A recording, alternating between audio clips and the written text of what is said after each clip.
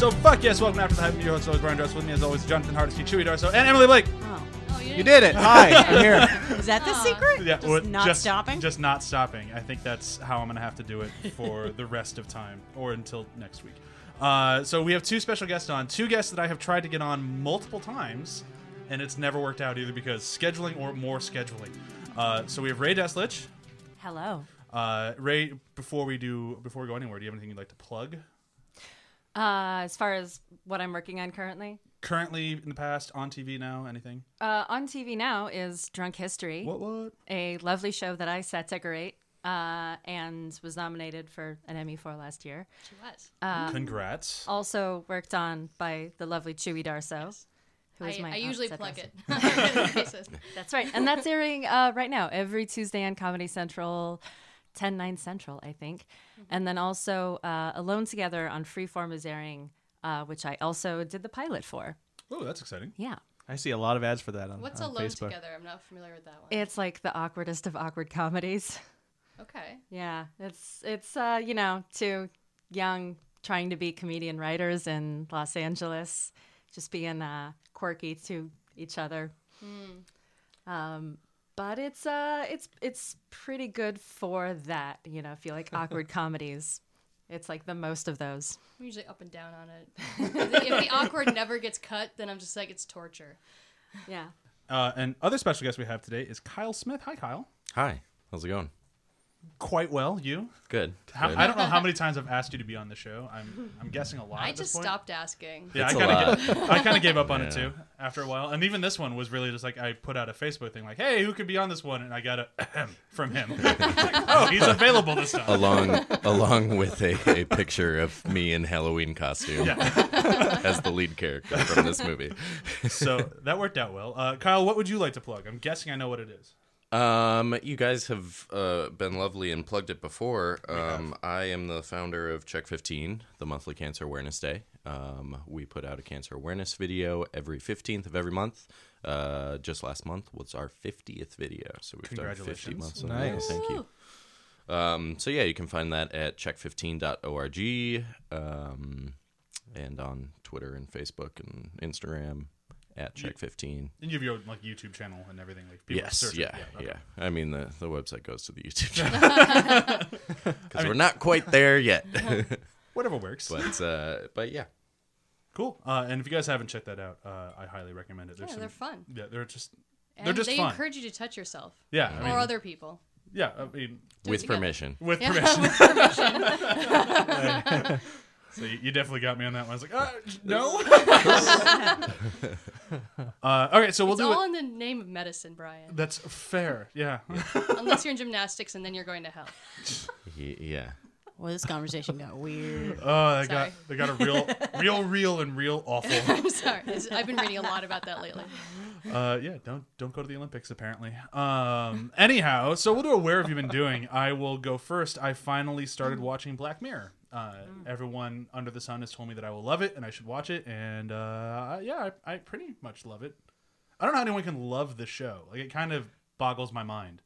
Like, it's like, yeah, you can love episodes, but the show is just so. It's also very exhausting to watch. Yes, it is. I love it. A little That's bit, the yeah. main I love that reason- exhausting bleakness. This is the main reason why I haven't picked it up. I'm like, do I want to feel bad tonight? No, I don't. Yeah, because the best you can hope for, at least in my opinion, in the show so far, and I'm in season 4 now, but it's basically like, here's a somewhat normal to lovely person, watch them get something horrible happen. And the best you can hope for is that, oh, it turns out they were a horrible person too, so you don't feel bad about it. It's like, Yeah, that's I'm- the silver lining. I'm on like season 3, and I think I saw one episode that had a hopeful ending. I was like, oh, this is out of place. Is that the one with Mackenzie Davis? Because that's so far the only one that I've seen. The one Speaking of Mackenzie. Speaking of Mackenzie Davis? the one with Bryce Dallas Howard, the Oh. social media one, has like a kind of a I guess. uplift, like a somewhat like it's like a Yeah. hint of an Yeah. uplifting ending. I Of like, guess, yeah. I mean, yeah, her life is destroyed, but Yeah. then she finds like freedom Some- of emotion. yeah. And I'm Yeah. like, oh yeah, that's not cool. I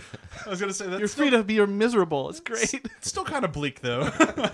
Yep. All right, that's it for me. For Who wants to go next? You can just go around the table. Ray, why don't you go?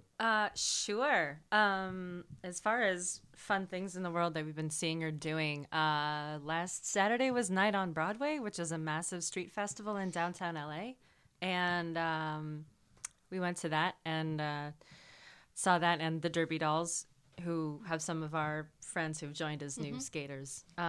Roller derby is still a thing, despite it not I being feel like it's continually getting more popular. 2007. Yeah. And for good reason.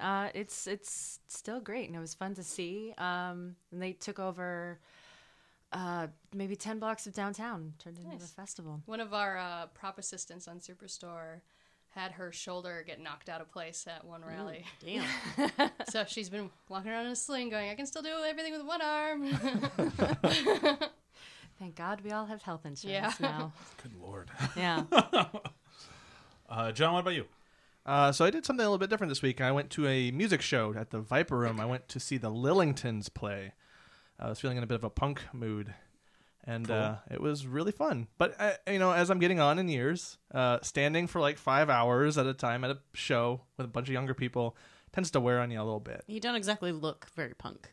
No, well, yeah, I like how the music is. And How secretly has a very studded out jacket and dyes his hair pink. And he puts it up in a mohawk before he Yeah. goes out. Yeah. No, see, well, this way I'm noticeable there. Like, look at this guy who stands out. That's so punk. Kind of a They twist on probably- it. He's so punk, he doesn't care about being punk. They probably just assume you have a child somewhere in the crowd. Like, oh, he's just hanging out in the back. waiting I'm for the his kid to be dad. done. Yeah, I stand back against the wall with the other like And then Karina's in the 45-year-olds. mosh pit. Oh, she could take them all. I've But- been to some punk shows lately with lots of children present. That's just how old we're all getting. Yeah. No, and one of the opening bands, my friend Tom, not your Tom, but my Tom, Right. told me that this band looks kind of like if Mates of States were punk, and it was so true. It was like kind of they looked like they were husband and wife, or at least in a relationship, and they had that kind of cheerful punk vibe, which was very weird.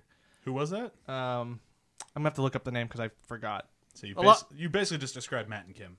Yeah. I tend to not remember the opening band names just because I'm a jerk. But yeah, it was really fun. It was really fun to kind of hear loud music and then have your ears ring for about 5 hours after. Chewy, what about you?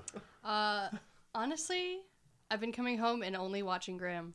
And I already talked about that last week. So What's this show, Grim? I already talked about Grimm. Everyone knows.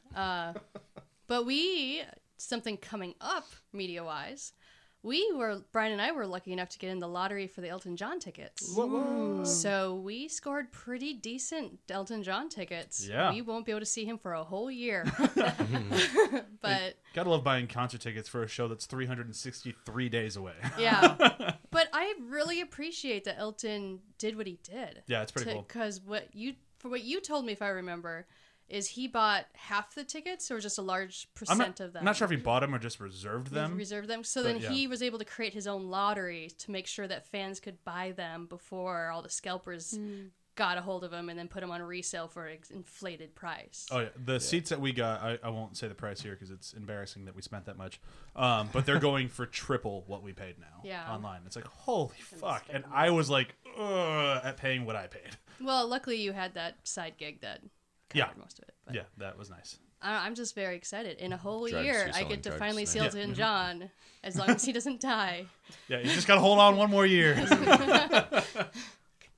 And I hope he doesn't die right after the concert because I did not enjoy going through that with Tom Petty. Yeah, then we're never going to an old guy ever again because we're jinxed. Yeah.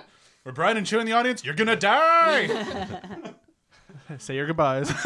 I would cry like so much. You I killed cried Elton. at You work. killed Tom Petty. I had to go to Yeah. the bathroom for a little while and cry it out that day when Tom Petty died. I remember talking to you guys about that because you were supposed to go to Hamilton that Yeah. night, but you went to Tom Petty instead. And I was like, oh, I don't know about that, guys. You would have killed Hamilton. He's already dead. No, Hamilton, you you clearly dodged made the the bullet. right decision. Yeah, a lot of people thought I was insane, and I'm Yeah. like, I mean, my rationale was that Hamilton's a play; it'll always be around. Tom Petty was a limited engagement, not as limited as I knew, Yeah. Yeah. or what, I didn't know how limited. I just want to refer to people as limited engagements now. Aren't we all Aren't we though?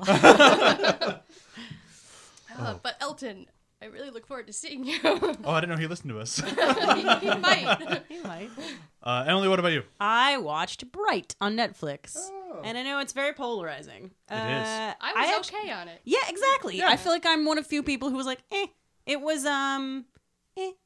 It had good ideas, although I feel like most people are not going to realize it was it had to have been heavily influenced by Killing on Carnival Row, which is a script that went around Hollywood a few years ago and is still one of the best spec scripts I've ever read. It's about a modern society that's got fairies and demons and stuff, and that's just part of life. Like there's fairy prostitutes, and it's currently being made into a TV series for Amazon, which I'm so stoked about.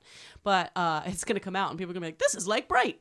Nope, it was written before Bright. Anyway, but there's obvious influences. And so there's good ideas in Bright, I think. It's a really cool concept, although, again, it wasn't the first person to come up with that concept. It was very skilled at squandering all its great ideas. Exactly. And the character, just there's no chemistry. Like, I did not, there's a character who dies who I just don't give a shit about. There's an elf girl who we're supposed to feel this great friendship with her and this orc guy. They don't give her any lines for half the movie. They don't give her without purpose. She has nothing to do in that movie for the first 2/3 of it, and then suddenly it's like, oh, this girl that we all love so much. It's like, what?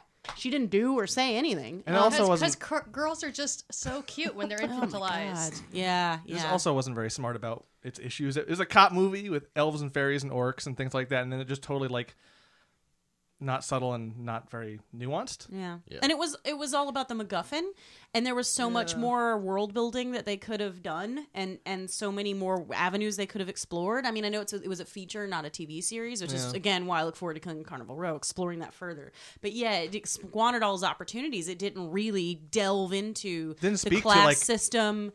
Or turn the cop movie on its head. It could have. Instead, it was just a cop movie that just so happened to have okay makeup. Yeah, and there were bad cops. Honestly, I thought it was pretty good makeup. You don't need to take the dig at the makeup department on that one. I think they did a good job. The makeup, I like the makeup and costumes, depending on the character, were either really good or really bad. I just felt like it was a 2-hour waiting exercise, and will Will Smith pick up the wand? We know he's going to. Yeah. It's clearly he's the Bright. We get it. Yeah. Can you just pick it up now? No? Okay, I guess we can wait a little longer. Yeah. Kyle, what have you been doing? Well, Where have you been doing? Come Where on. have How you long been? have you been on the show? I have been doing Sundance for the past 3 weeks, so I work there every year. And I saw 26 movies this year. Oh, jeez. Which is my record. That's your record? Yeah, Okay. that's my record. So I've seen a bunch of really good stuff, a bunch of stuff that I was like, okay. And then a couple that I was not a fan of, which is usually how Sundance goes. Yeah. Sounds like a good ratio. What was your stand-up? So, top 3 to look out for are Bo Burnham wrote and directed his first film. It's called 8th Grade. It's about an 8th grade girl who does these YouTube videos about living your best life and being your best self, but then doesn't know how to apply it to her real life. So it's just about this awkward teen growing She's an up. inspirational poster. Yeah. It was really, really great. And then Hearts Beat Loud was the closing film for Sundance. It's with Nick Offerman and Kiersey Clemens, their father-daughter, who the daughter is about to go off to college to be a doctor, but they both are musicians, so they start making music together. And it was it kind of turned the father-daughter relationship on its head, because he's like, you're really good at music. Don't you want to stay here and make music instead of becoming a doctor? So it's kind of refreshing to see that angle instead of the opposite way around. And then I really liked I Think We're Alone Now with Peter Dinklage and Elle Fanning. Oh, that's the one I've heard It's of. post-apocalyptic. Peter Dinklage is alone in this town, kind of content with being the only person in the town. And then Elle Fanning shows up and kind of ruins things for him. But then it's just I really love sci-fis that deal with human elements and relationships, and like you mentioned, Black Mirror, stuff like that, where it's sci-fi but it's dealing with very human things. Right. So those are my top 3. Yeah, Cool. If we see that movie and they don't play the song, I Think We're Alone Now, I'm going to be upset. They don't. Fail. Well, now you can prepare for it. Yeah. It's like, now Yeah. you know Come on. to sit through the whole movie. No, I was waiting for it too. Just and it- Yeah. mute the and it credits and never then play the happened. song. yeah. Or just stand up and sing loudly at the end of the movie. No one wants me to do that. Yeah, there's a musical number at the end. It's really great. Post credits, so you got to stay. Okay, we ready to talk Blade Runner? Speaking of, Yeah, of human Science. emotions and science fiction, Science fiction and gosh. and what it means to be human. yeah, There's so much emoting. there's so much emoting. just silent. It's what Ryan Gosling does, man. I mean, Ryan Gosling could just come here and stand in our living room and emote, and I'll be like, this is the best show ever. Oh, hey, here's a cool idea. His face acting and Tom Hardy's eye acting. oh my god, Just directed at you Oh my completely? God. John, oh my god, that's just genius. They're the new silent film stars of our day. Yeah. Yes. No, but that is what's amazing. I mean, that's my first thing I said when I was watching this movie is like, how does Ryan Gosling manage to he manages to play stoicism filled with emotion? Like that's not a thing. But he's like the only actor I can think of who's so good at being able to do that. I agree that he's playing it very quiet, but like we should consider how much of it is the Eisenstein effect, that like we are projecting what we think he's feeling onto like a blank canvas essentially by like what the association is with his face. And that if he's maintaining a neutral expression and we're very impressed by that, maybe we're just reading into what we feel his That's his a possibility. emotions I think he's just a are good in actor. this I, moment. I first... I We're going to need to pause really Oh. quick so we can do a 30-second breakdown. Oh, yeah, we skipping over that. I'm Oh. sorry. I know, this movie's really easy just to dive in, but I'm just going to interrupt everything, bring the whole Yeah. podcast to a complete stop, and do a 30-second breakdown. Kyle, you're up this week for this. Oh boy. Are you excited? I mean, I know you emailed me that no, I'm not excited. I mean, it's a 3 hour. It's like a 3 hour movie broken down into 30 seconds. So it's like 5 to 6 minutes per second that I have to do here. Yeah, Yeah. you'll do fine. Yeah. All right, are you ready? Yeah. All right, so Blade Runner 2049 in 30 seconds. Here we go, go, go, go, go! Kay is a replicant and a Blade Runner. If you don't know what those things are, you shouldn't watch this movie. Kay is searching for the miracle child of another replicant, and in doing so, starts to think it's him. Kay finds Deckard, a former Blade Runner from the first movie, and father to this miracle child. The company who makes replicants abducts Deckard, destroys Kay's augmented reality girlfriend, and leaves Kay for dead. Kay finds out he's not the miracle child, saves Deckard, and unites him with his daughter. Damn, that was well done. Prepared. There you go. You got the whole plot in there. Yeah. I love to insult people when they fail, but you extraordinarily didn't, so we can just move right along. So that didn't happen. You're supposed to That- make fun of Brian for a second. Yeah. That would not have happened if I didn't read that off my phone and like actually break it down. Earlier this morning, I was trying to do it to Chewie, and she said I got close. Yeah. Yeah. Just like, well, yeah, I guess 3 hours and 30 seconds is a little tough. I bet I can do it. And Yeah. I tried a couple times. Mine did not go that well. There's a lot in there. I kind of forgot the name of the company. I just kept saying not Whalen Yutani. Wallace. Yeah. But you lost time on that because it's I- longer. I did, yeah. But it's better than what would not Tyrell. Fuck. Yeah. So so we were talking Ryan Gosling before I rudely interrupted everybody. That's fine. That's okay. What I was going to say is the first time I noticed Ryan Gosling, like really actually noticed him, because before he was an actor that everyone said was pretty good and was really attractive, and I never really felt that attraction to him. And then I saw him in Drive. And that movie is very much him emoting the whole time. And You, it really you weren't a fan of him in the Mickey Mouse Club? No. Actually, the only thing that would ever come to my mind that I was a fan of him in was Young Hercules. And Okay. apparently no one else watched that. Nope. Not a lot of people watch the original Hercules. I loved the original. I like. I mean, I liked it too, but But so I guess I have that emotional attachment to him in a way because he blew me away in Drive because I didn't know what I was going into. I didn't know what to expect. And I became very attached to his face for lack of a better way to describe it. You grew accustomed to his face. You're accustomed to space. So, yes. So when I watched this movie, he is kind of recycling some of those facial expressions, but for me, it still worked. I think that's why he was a good pick for this character. I mean, he can do that, and not every actor can. We need the face guy. Can you bring him in? But to Ray's point with the whole Einstein effect, is it possible that he's using that to his benefit? Like, is it possible that he knows what he's doing? Like, oh, if I just go blank face here and everything else is going on around me, But my eyes look so sincere, and they're will getting filled translate- with water. Yeah. I mean, there's a certain amount of that is requested by him being a replicant, because, you know, for example, when his flying car crashes in, I think the ruins of San Diego, he does a noticeable amount of not freaking out, because he's an android. Yeah. Like, you're not supposed to.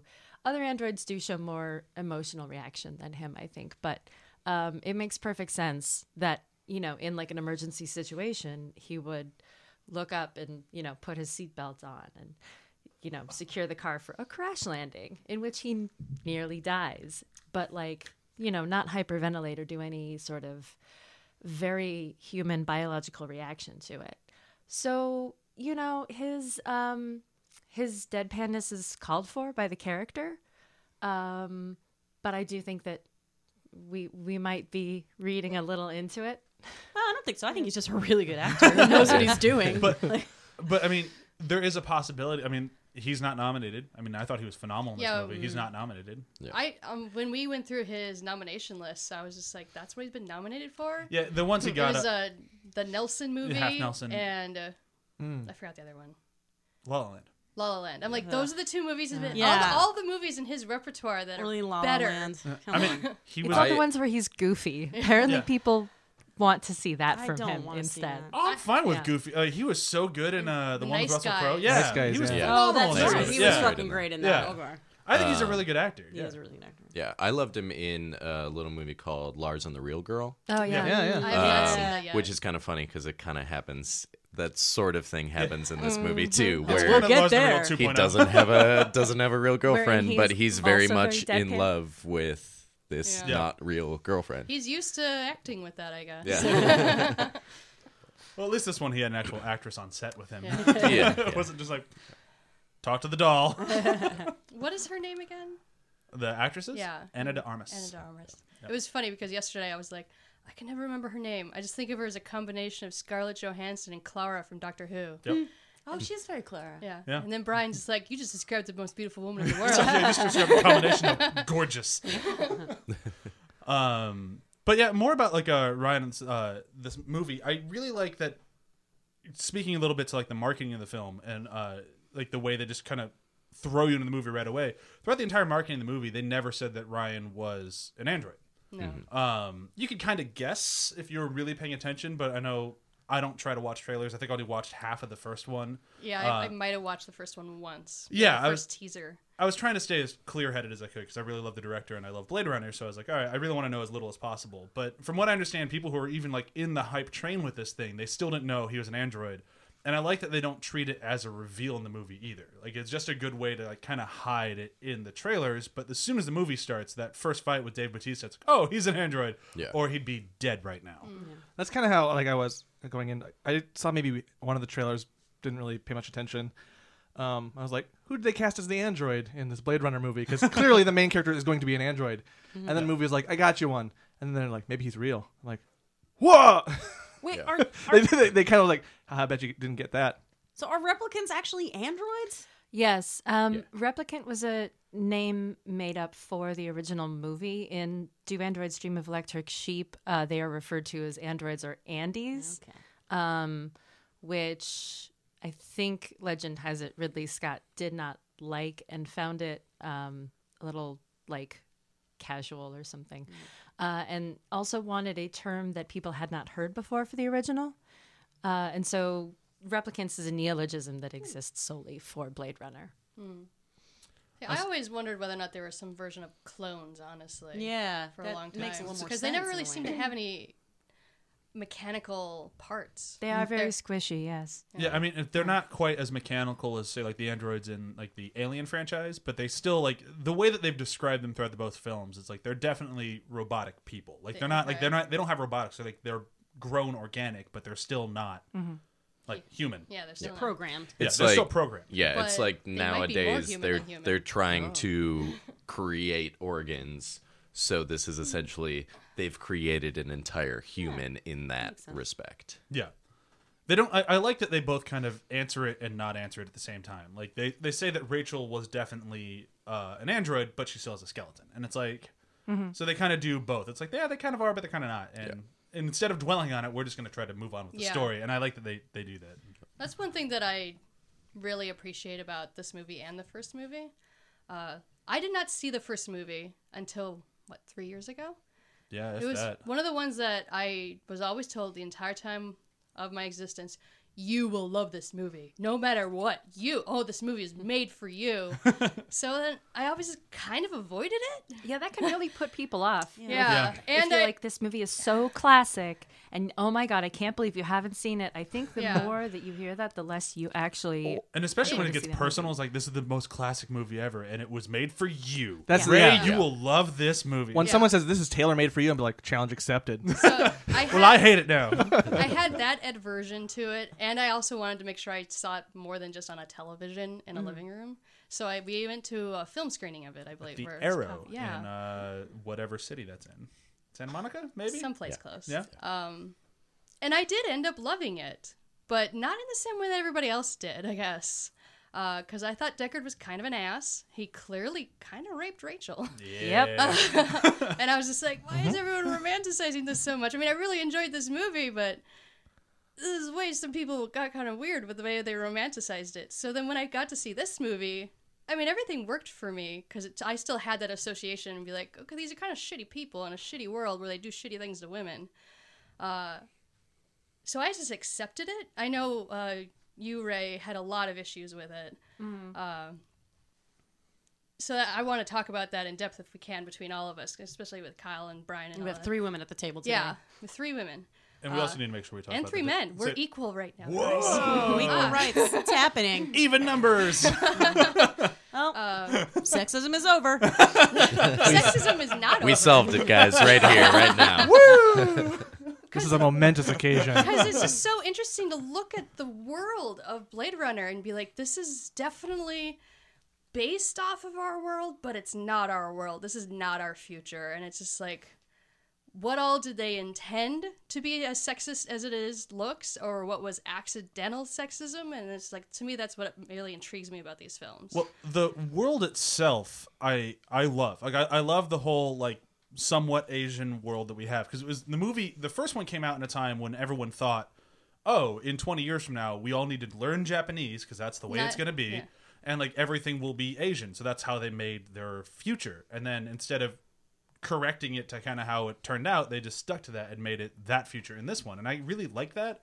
But as far as like the gender roles, I honestly don't feel like I have much to add to it, because I know a lot of people saw that there was a lot to talk about with it, and for me, I wasn't paying attention to that part of the film, which is my own fault. I've seen it now 3 times, and like each time, like that's not the thing that sticks out to me. But so somebody else who has something more about that. Yeah, a lot of something about that. A lot of people give the first movie shit because they think that Edward James Olmos's character is a Hispanic man playing a Japanese man. Right. But it's really, it's kind of a beautiful thing. It's like he's this amalgamation of all these different cultures. And even like the weird, he speaks a weird language in the first film. That's like I think it's a combination of English, German, and Japanese. So it's very like Firefly Serenity stuff. Yeah, so it's actually, like on the surface it can seem a little like, oh, that's not right. But when you like really look at it, it's kind of this beautiful thing because it's a merging of all these cultures. I would also like to point out, I feel like I don't know how much you want to talk about the original today and here, but Whatever comes up. the world in Blade Runner, the original 2019, and in 2049 have a lot of noticeable differences. Yeah. And in lots of ways in ethnic composition, in the production design and how they're portrayed. And so it's a little bit incorrect to speak of the world of Blade Runner. I think at this point we have to specify like which movie we're referring to or which director's vision, because there were things that you said that I think are true for 2019 but are not true for 2049. Okay. For example, the prevalence of Asian culture. In 2019, there's lots of Asian background. There's lots of Asian signage. Asian languages are not the only language that's spoken. Right. There's a gang of kids that are speaking German, or Okay, it could yeah. actually be city speak, which Kyle, you pointed out. Yeah. Yeah. But and this is another huge big issue, but in 2049 there are no Asian people. Yeah. There's Asian signage. There you hear Asian languages spoken. I believe it's mostly Korean and Japanese. There are Asian women in the advertisements, but there is literally not a single Asian human in that whole movie. Yeah. No, you're not wrong. In And my that's super in my weird. rationalizing brain, I came up with a theory. Maybe all the Asians went fuck this and went Yeah. to the colonies. I mean, you guys can That's stay something there. that Right, they all just- 2049 explains much clearer than the first one, in that basically all the like healthy people have left Earth. Yeah. But if that's the case, who is all this Korean and Japanese signage for? Well, Who's Cultural reading it? appropriation, man. I think it's a little bit of that, and I think it's a little bit of just stuff that left over. Because the 2049 world, I think they mention it a lot, but I don't think they personally. This is my after watching it now a few times. I think it's my biggest sticking point with it. I don't think they do enough really letting us know the world was entirely restarted. Like that blackout, they mentioned it's like, oh yeah, no things happened to the blackout. But if you watch like the short film where it happened, the whole world shuts down. Yeah. Like it's a complete blackout, not just in LA, it's the whole world, and they have to rebuild. It's not like, oh, we need to turn the lights back on. So the entire world had the reset button hit. So like everyone had to start over. So I think there's a lot. And then they started over and all the Asians were on.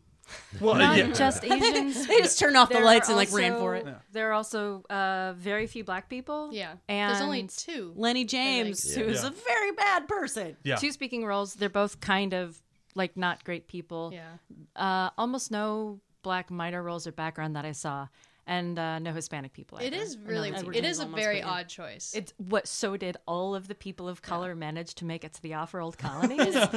It's an odd. I know It's a white they- genocide, guys. They shot this in Eastern Europe, right? In Hungary, yeah. So I know that was one of the excuses they gave, is that Still, there just you can wasn't make an any for effort. casting. Yeah. So I know we can rationalize it as much as we want, but it is kind of weird. It doesn't hold up to any like follow-up questions. Any Yeah. of the No. ration. I was talking even to a production designer weirdly about this issue, and their excuse was, well, I don't think it's supposed to be Los Angeles. It's really supposed to be Los Angeles. No, it's definitely Los Angeles. It's Los Angeles. crawl. So Explicitly. hard. Explicitly. They make it very Yeah. clear that it's Los Angeles. And that's a reminder to any burgeoning filmmakers out there: make a fucking effort. Yeah. Yeah. yeah. I'm sorry you shot in Hungary, but they did that to control costs. You Yeah. know, Yeah, totally. So it's a trade-off. If you saved all this money on labor by shooting in Budapest, then you gain money by flying out 100 Asian background. I don't know. Yeah. And it's not like there's 0 Asian people in Europe. And That's if, true. if Yeah. anything, with all the things going on in Syria and the Arab nations, there's a lot of refugees that could maybe use some extra work or something. Right. like- It's the world of Blade Runner 2049 is actually, and not just in its lack of ethnic diversity, shockingly not post-humanist. I went back and rewatched the original, and the original has just more people with shit bolted to their faces. Yeah. They're the world of Blade Runner 2049 almost has like the Star Trek alien problem where everyone's just like a biped with like a funny nose or a funny ear. Yeah. Sure. Yeah. There's everybody in Blade Runner 2049 is just like a human. People don't even have funny hair anymore. Did we just lose our appetite for like biohacking or body modification? Honestly, I'd say yes. There's The, no the world glitter shut lady. down. So all those body modifications shut down. So would you want to do that again if that could ever happen again? So say that you like You got electronic eyes. Oh, if the world shuts down, I lose eyesight. Right. So I think them losing that stuff, that kind of makes sense. It's also fashion. Yeah, and that's fashion part of changes. fashion. Yeah. It changes Yeah. over time, so it's reasonable to think it wouldn't be exactly the same. But I think the reliant on putting electronics in your body would change after, those all shut down when the world died. It's possible. But the conception of like what a person looks like Yeah. has not changed. Sure. I feel like the original made an effort to imagine what people would look like in the future. 2049 didn't, which is strange for a very futuristic movie, that they didn't imagine like maybe people have stopped wearing their clothes in this way. Maybe people have emphasized different parts of their bodies. Well, like in the movie Her, where like the fashion sense, we're guessing kind of like a more streamlined sense of fashion, and it kind of feels different because like, well, this would naturally go this direction. This felt like today. Their Yeah. fashion Yeah. sense. Yeah, everyone was just wearing Gareth Pugh, and that's It felt more like The Matrix in my mind, of like what everyone Sure. in the late '90s thought the future was going to look like. While we're talking about fashion, can we bring up the coat, Yeah. guys? Because Which coat? which coat do you think? Ryan Gosling's eyes. For some That's the reason, coat we're talking I'm still about. always attracted to that. Just the idea of plastic as clothing with that that plastic yellow jacket. No, Okay, well, that's not even a real coat. She just made that up. Yeah, It's a whatever. digital but coat. they had that in the original too. That's with the true. girl when she Yeah. put on True. that Yeah. clear one. no, Oh. Ryan Gosling's coat. I just want to give a shout out to how amazing that coat is. It's a nice coat. a Yeah. very So when nice he coat. like flips up the collar and he puts it over his face and he's just like walking through the ashy snow. There was a few moments when he had that collar up and walking around that it felt very anime-esque, and I was like, So oh, cool. okay, like I was kind Oh. of attuned to that. There's a lot of anime-esque things throughout this entire movie. And it Totally. even makes sense when the first short film they commissioned was an anime. Yeah. Like, it just, clearly Denny loves anime. But I think that's kind of But cool. not Asian people But not- in it, I guess. That's a right. Well, and Oops. another thing that, speaking of fashion, that was missing from 2049 was the original is known for its use of retrofuturism. It is very much an 80s does 40s with elements of Mayan design and ancient Japanese design, and I felt weirdly like much of that was missing from 2049 design-wise. It's not retrofuturistic, it's just futuristic. And that is the Blade Runner look in many people's minds. That's what captured everyone's imagination, was this beautiful combination between 40s detective noir and what the 80s anyway imagined the future would look like. And 2049 just kind of left all that behind. I'm glad you said that, actually, because I was trying to pinpoint what was bothering me about that, because it had a lot of shots that were very similar to the previous movie, like slow trailing shots. The music was right. These elements all kind of lined up right, but then there was something off. And now that you mentioned that, I like think that was I think that bugged me probably more. I noticed it mostly in the hair. more I than- noticed it in the hair, but this is still years, decades later. Yeah, Like, that doesn't really bother me. I understand, like, the point of view. I get Yeah. it. But for me, it's just like, my hair looks totally different than it did 20 years. Granted, I was a kid then, I but would've- still. I would have liked them have changed it to maybe a different decade. Sure, yeah. inspired. They could have made 'Cause a they more did- bold choice for sure, but it doesn't bother me that it doesn't look the same as the first They just one. didn't choose anything specific like the original did. I, Yeah. I would, because that's actually a pretty good point. I love the fashion in this movie. I kept I'm obsessed with fashion, and I kept just going, "Oh, look at that, look at that." But it was because everything that was presented was You'd something wear I now. want to Yeah. wear exactly now. Yeah. So that's a good point. It's beautiful fashion, but it's not particularly of a certain time. No. And you could, saying, of course, that this is post-blackout and, 30 years on from the Yeah. original, maybe their nostalgia reference point has also moved forward. If in the 80s or imaginary 2019, they were hearkening back to the 40s, maybe it's moved forward, and now in 2049, they're making all of these 90s references Yeah. or 2000s references in their clothes. Maybe 90s by way of like 50s, because you're coming up on the 50s of the 2000s. Right. So And, there could be that weird fusion of like. I would think that it would be like they were harkening the 90s. Yeah. there was just very little, there was almost no feeling of the retrofuturism that the original had, which is, I think, what, gave Blade Runner its particular character, especially in comparison to the 80s, the other 80s futuristic movies of the time. And now it's just a futuristic movie, which Yeah. is good, but it lost a little bit of that special flavor that it had. No, totally. Yeah, there's a bit of distinctness that is not there anymore. I can totally Kyle see that. I hasn't think said much. Yeah. I think I definitely wasn't bothered as much by these things as you guys were. The one costume that did stand out to me that was extremely lacking was when Harrison Ford Oh shows my up, God. because it T-shirt. kind of just looks like he showed up on set and they're like, "Here's your costume, Mr. Ford," and he was like, "No, I'm wearing this." It's like, okay, all right, which like it works in the sense that he's like completely shut himself off. He from never sees society, anyone all day. so We're he lucky doesn't he was really- wearing a shirt. He literally doesn't care. Like his dog I get that doesn't feeling care what he from wears. him in so. every movie now. Yeah. Like from Ender's Game to Star Wars to this. I'm just like, We got him on set. Yeah. We got him set. He's agreed to say his lines, guys. We're good. We've got a movie.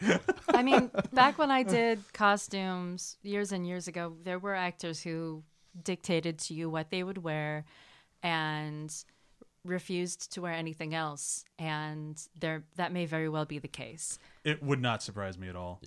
Yeah. What do you guys think of Harrison Ford in this? he was good. I mean, he wasn't amazing. He was the way he always is. Yeah. I didn't. Sorry, go ahead. I thought it was his best performance in a while. I think it's his best of his like. I've been calling them his legacy performances, Yeah. where he takes the roles that made him famous and he's doing them again. Yeah. I think it's the best of those because we have Yeah. we had the Indiana Jones and then Han Star Solo Wars. and now this, and it's like out of those three, like Indiana Jones, he sleptwalked through that whole fucking movie. No, he did not give a shit. Star Wars, I felt like he was there, but it just. I'm not sure if the character wasn't written the same, but it just didn't feel right to me. And this one, it feels more like Deckard, but it still felt like. It felt to me like Harrison Ford was playing a different role. Like it didn't feel like Deckard to me, and I don't know why. Like.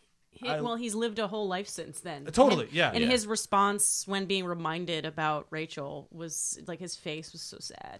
See, I would kind of disagree that I would believe it based off the ending of Blade Runner, the previous one. Sure, After his yeah. like encounter and that final speech up in the rain, that's Deckard that made it to this movie. And I saw Yeah. that, and I think to what you said about this being his best legacy one, that's why I would agree. Yeah. Is because he played the later Deckard, like the years on Deckard, the worn down one. Yeah, I would I've have seen liked, some shit. The one who'd seen losing her. Yeah. Yeah. I think. I would have liked him to have been a little bit more unstable. yeah. He's Like, been living in this radioactive wasteland of Las Vegas by himself for 20 plus he years. has a dog and a hologram Elvis to hang out with. Also, He is essentially Fallout 4, right? They talk about how the concentration of radioactivity is the highest in this location, and he looks perfectly healthy. Like Replica. that. Okay. Yeah, hard They to argue never with that. established whether or not he's a replicant. They and don't. even if you're a replicant, you're still mostly organic, which would react to it somehow. Oh I my! imagine. Now, I'm not a huge fan of Jared Leto in this movie, but he does have not my favorite line. I didn't use it for the quote, but that moment he's like, "So you were designed to do this." I'm like, holy shit! They're actually saying he's a replica, and then he just at the end is like, "If you were designed." It's like, ah. Yeah. Interpret that to mean not you were designed, but that I designed this moment for you to do this thing. Right. Yeah. As in, you were designed as in you were planned to go here and do this thing. Yeah. I actually believe that the original, and if we're going to get into the whole replicant thing, the original and this movie have different perspectives on whether or not Deckard is a replicant. I totally agree. Yeah, I don't think that there's like a consensus between No. the two movies. The I think director and Ridley- Han Solo, like, they were documented as having a very angry fight, weren't they? Who? About, Han Solo. Han Solo. sorry, Harrison Ford. Was it Harrison Han Ford or was it Ridley Solo. Scott? The director, Denny, had a fight with somebody about Oh, whether Ridley, or not... he and Ridley Scott did not get Ridley along Scott. very well. yeah. And Harrison Ford and Ridley Scott have been documented as having different opinions on Yeah. this Yeah. topic. Nobody the three agrees. of them, like, Yeah. Yeah. no one can decide whether or not he actually is a replicant. So, But I think that's appropriate. Yeah. yeah, I think it's appropriate that we aren't, because what I don't even know if Philip K. Dick had an opinion. So I think that's actually the right choice. That totally it's audience up for control. discussion. I love when Plus movies do that. the themes of Blade Runner is what does it mean to be human. So the fact that we don't even know if this main character is human or not, I think is the right choice. Well, it's interesting, kind of per what we've been saying, that it's more ambiguous as to if he's a replicant or not, But with everyone in this movie, the 2049 replicants, it's you just know that practically no one's real, and it's easier to tell. Yeah. It's almost interesting that it kind of ties in with the way that like a lot of that has been shaved, like all the kind of uniqueness has been shaved off to make ambiguousness impossible, except for Harrison Ford's character. Yeah, on the Script Notes podcast, if anybody ever listens to that, it's a great podcast. You just listen to it. Craig Mazin talked about this, and he's like, the thing that he loved about this movie is that this movie boldly says, "Who gives a shit if he's a replica?" And they said it, and he said that moment was solidified for him at the when Ryan Gosling and him were talking. He's like, "Oh, you have a dog? Is it real?" He's like, "I don't know. Ask him." And like this is the best. Like, we're not giving a fuck about this conversation Also, anymore. they didn't give a fuck about the dog because they left it there in Las Vegas by itself, and that makes me upset. Yeah. Well, he a lot of still has shit happened. Elvis. He's fine. He's got a whole lot of whiskey. He's got to climb a shelf, knock it down. He's good to go. Humans, I used to know them. But the one discussion Brian and I got into kind of last night, which honestly felt almost like a little bit of an awkward discussion to have between a married couple.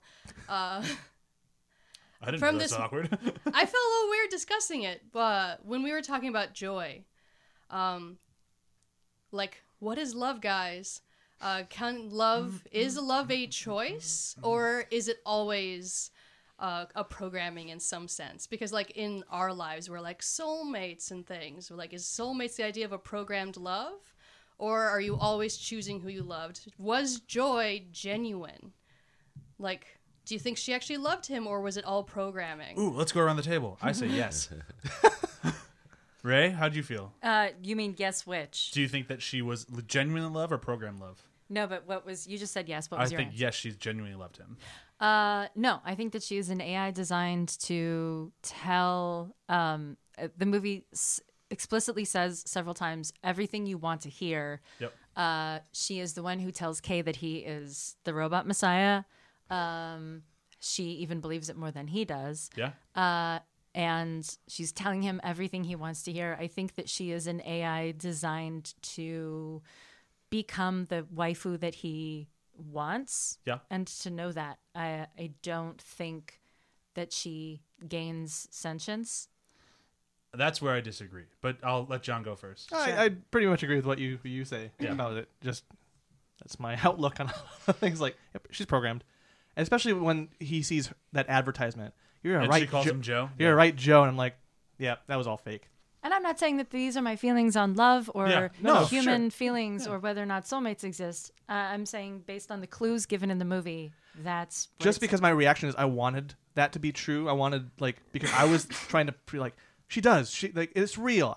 My mind wanted that to happen, and then that line happening. And I was like, but it's a AI. It's a routine. Like I had to pull back, and that's what made me think and solidify for me that wasn't real. True. You say no. I know you say no. I say no to love being programmed. Right. I think love is always a choice. In a way. Sure. Like, it's more deep than that, but if I have to Yeah. choose between the two, I'm going to go with choice. But do you believe that for yourself, or is the movie saying that? So I'm conflicted, honestly, because I look at Joy and I'm like, she's clearly is programmed to tell people what they want to hear. Oh yeah. Look the way they But want to there- look. Dance the way they want to dance. Oh, There yeah. are steps that she takes that feel a little bit beyond that at times. And so then I'm like, well, if she's a really good AI and she's supposed to be able to evolve to his needs, like even the greatest fear in AIs today is when you give them the program to evolve, can they evolve to their own needs, like their own agency?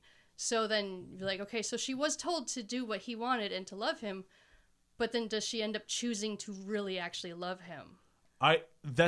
I'll let the table finish. Emily, where did you land on it? I do agree with Chewie in principle that love is a choice. However, in this movie, I think she was programmed to love him, but I also think it's very real for her. So whether she's, again, the same question of, are they human, are they not human, who cares? Was she programmed to love, or does she just naturally love him? I don't know, who cares? I mean, she loves him for whatever source that comes from. That's 100% where I land, but... But I also think, Sorry, go I want to say one more thing. I also think she's the only kind of girlfriend he could have. Totally, So yeah. can you imagine being a normal human woman in a relationship with that dude? He would surrounded never by- last. He is surrounded by everyone that he works with or is around him doesn't like him. Like the people in his building just call him a Skinner. His boss just views him as a tool. But he I think also his- I his think boss he would likes do it. all right with a human girlfriend with a face like that. He just, I don't it was, yeah, for a while. But can you imagine trying to get him to tell you that he loves you, or like, hey, like just getting any kind of emotional response from him, or getting what you need from him? It just wouldn't Just happen. because the baseline that they seem to say that he needs to hold emotionally for his job, I don't think he is really capable of having a real relationship. No, totally. Except she like her talking about how he's the one, when he thinks he is a human, that changed. Like he was very emotive, and yeah. Which is Oh, a he whole was conversation. losing it. His Yeah. face got all Yeah. twitchy. but like That goes to the whole programming question. Yeah, Like but suddenly, one more person needs to answer this Okay. question. Also, his madam definitely wants to get it on with him. Oh, that's absolutely. obvious. Like, I mean, there's a line where she's like, "What happens if I finish this bottle?" So she's like, "If I get drunk, are we doing this?" And he's like, "I should go to work." So I think Joy is programmed to love him, but I think Kay genuinely loves her, which Kay is also, or not, is a robot. So there's that's the great thing about it. There's conflicting arguments there whether a robot can genuinely love, this. In AI in general, whether or not it's a robot Yeah. or a hologram, like, are they capable of evolving to genuine emotion? do androids dream of electric sheep? Ah, no sheep in this movie. Bummer. There's a goat mentioned. Yes, there is. There's an there's- origami sheep. Oh yeah. Oh yeah. For me, the defining moment of why I think that she is not necessarily sentient, but like where it actually, whether or not it's program loved or real love, it's still, as Emily said, still real to her. Therefore, it still is a real version of love. Is when she snaps the antenna and she's entirely on her own. She's no longer getting updates. She's no longer any. She is just what she is. So like she is her programming. That's true. But she has her own thing at that point. She's no longer. But Is she just following the second law of robotics when she does that? it's possible, yes. Because she removes herself from the home console in order to not leave a trace when Kay essentially goes on the run. Pardon me. I'm assuming that the makers of this movie are aware of Asimov's laws of robotics. I would assume so, or at Right. least hope so. So, the second one of which is a robot cannot, through an action, cause harm to come to a human being. If Joy were to leave herself to act in self-preservation and leave herself programmed onto the console, then she would be opening Kay up to harm. Kay, whether or not he's a human or a replicant, is her master in like robot terms. And so through an action, she would cause Kay to come to harm. She has to, I presume, obey that second law of robotics. And even if in her mind, she's doing what she feels, she is actually obeying a robotics law that's programmed into her when she does that. Yeah, and that totally makes sense, but I don't think that negates the love aspect of it. Like I think that She feels. yeah. There's in the original iRobot, there's a story about robots inventing this weird ass religion that keeps them like maintaining a space station Right. and locking humans out of it. They think that they're inventing, pardon me, they think that they're having feelings. They think that they're having religion. They're actually just obeying the second law. When do they start rapping with Will Smith? I think there is that one little scene where she and Mackenzie Davis become one, and to have so that she can give him a sexual experience, which is kind of her, but also I think that's for her as well. Yeah. And then the next morning or whatever, is it morning? I don't know. Whenever she comes back in and Mackenzie Davis is still there, she's just like, "I'm done with you," and it's very dismissive. It's almost like she's jealous and upset that she doesn't get to have this experience more often. There is a very human reaction to that would indicate that there are feelings involved and it's not just about her programming. It really feels like Wallace set up these basically love robot hologram things to have a real shitty life. Yeah, yeah. Just like being a sex slave, man. Yeah. other than the special effects for that scene, I couldn't get invested in it because I was so annoyed at how much it reminded me of her.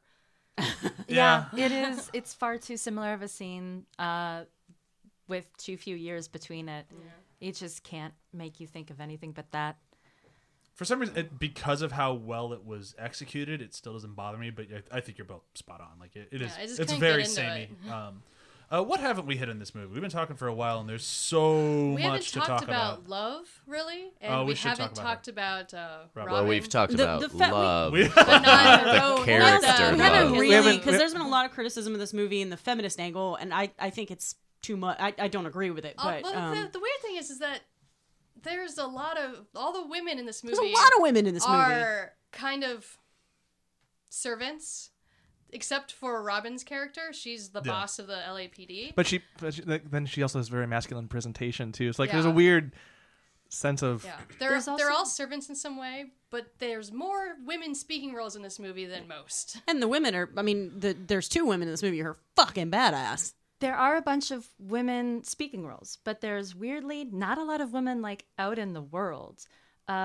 If you look at the crowd scenes, the background, there's almost no female cops, which is super weird.